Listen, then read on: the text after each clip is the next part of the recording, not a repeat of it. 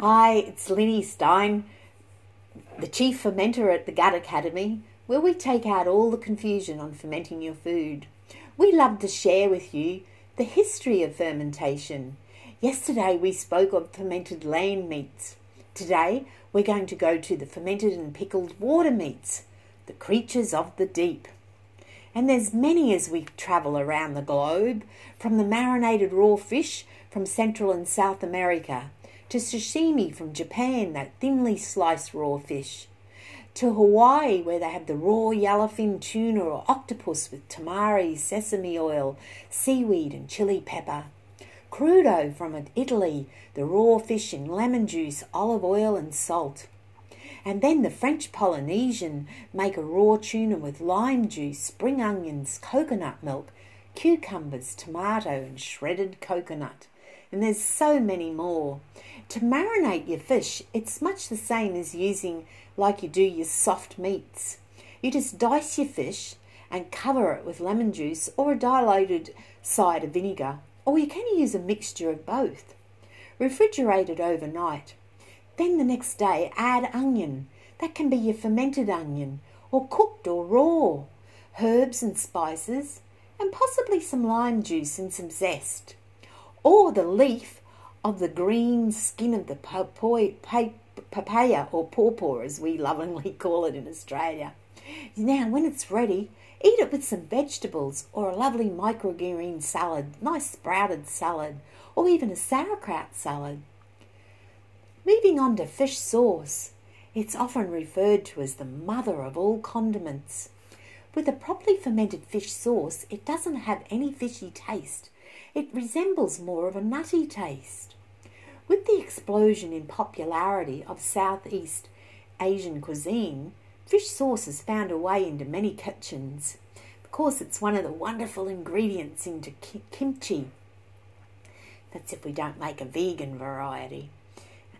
But with fish sauce, if you take 6 cloves of garlic, coarsely chopped, zest from 1 small lemon, and that's optional, the lemon, the zest, 3 tablespoons of salt, something like a fine pink salt, like your fine Himalayan salt, 6 bay leaves, 2 to 3 teaspoons of whole black peppercorns.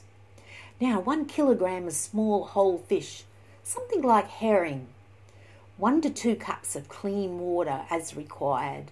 Not tap water, we don't want to have any chlorination in there, so non-chlorinated water, because that'll upset the fermentation process. 2 tablespoons of sauerkraut brine.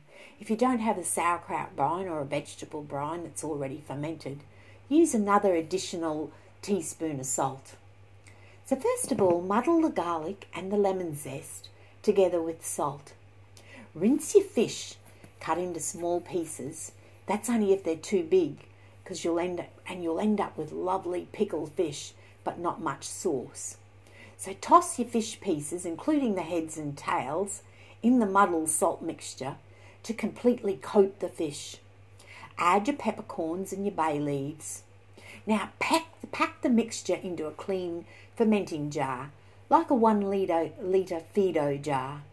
Press it down on the pieces as you go to release the juices. Pour your fermented sauerkraut brine into the jar, then pour in as much water as needed to completely submerge your fish. But do be sure to leave head space at the top of the jar, just as we do with any fermentation process, as the mixture will expand as it ferments. Make sure the seal is airtight and leave it room temperature for 2 to 3 days. Then move to the refrigerator and let sit for 4 to 6 weeks. Double strain the mixture through a fine sieve, something or a cheesecloth, and discard the solids. Store in your glass bottle in the refrigerator for 4 to 6 months. So we'll move on to something that's, you really got to have your guts ready for this one. It's often described as fermented squid guts. It's salty and its viscous seafood is eaten as a pickle in Japan. In Japan, Shio means salty and Shikora means the colour of the abdomen. Now I know I wouldn't have pronounced that right. I have had a little visit to Japan with a wonderful family, and I did learn the very basic Japanese, but as you can tell, I've got that very Aussie Aussie accent, and this was my bit of little Japanese, Nihongo Tsukushi Daki Hanashi Mas, and that would really make them laugh because of that Aussie little accent that's in there. But getting back to this, the fermented squid guts, it's composed of shreds of meat from a sea creature, and it commonly is squid. It's in a slimy paste of its heavily salted, fermented raw guts, or the pulverised insides of the animal. Everything from cuttlefish to sea urchin roe, to oyster, to salmon, to tuna, to shrimp, even to sea cucumber. They all will work. Practically, if it swims, or even if it just hangs out on a rock or a ship hull or somewhere underwater and it's edible, it probably has found its way into Shikora. Here is how to make it if you have the guts for it.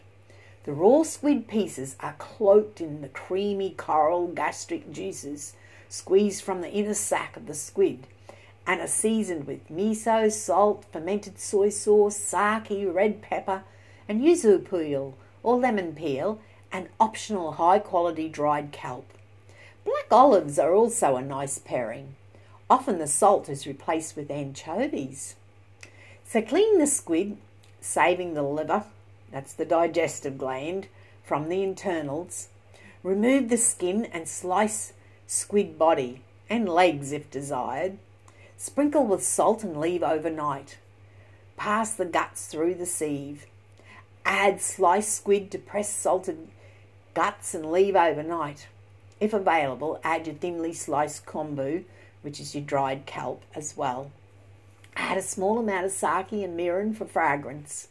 Can also add miso, your red pepper and the citrus zest. Then allow to ferment in the refrigerator for at least 24 hours.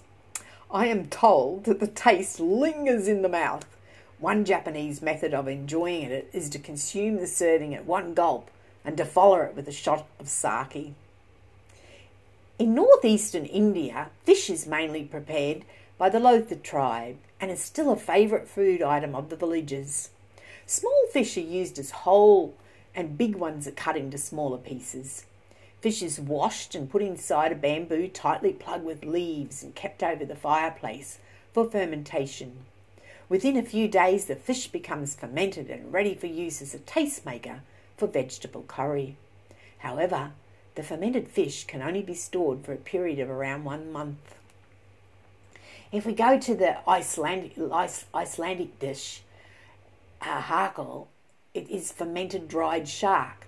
Now, this is a very interesting part about fermentation because that dried shark is poisonous when fresh. But when it goes through the fermentation process, it no longer is poisonous. The fermentation process involves burying the meat of Greenland or basking shark in sand and gravel and pressed with stones for up to 12 weeks. The shriveled meat is then cut up and left to dry for another 4 to 5 months. An extremely acquired taste. It was described by the late celebrity chef Anthony Bourdain as the single worst, most disgusting and terrible tasting thing he had ever eaten. However, living with an open mind was among the many lessons the wonderful Anthony Bourdain left behind. There's a Greenland delicacy made by wrapping whole small seabirds, feathers and all, in a seal skin and burying for several months to ferment. The stink heads are fermented whitefish heads, and that's the traditional food from some peoples of Alaska. In Egypt, there's a fermented, salted and dried grey mullet fish. It's normally eaten during the spring celebration. A Norwegian fish dish was made from trout or sometimes char, salted and fermented for at least 2 to 3 months or even up to a year. Indigenous to northern Sweden is fermented herring, with the finished product's aroma often compared to rotten eggs, vinegar and rancid butter. Due to the overwhelming odour of this fermented fish dish, it is normally eaten outside.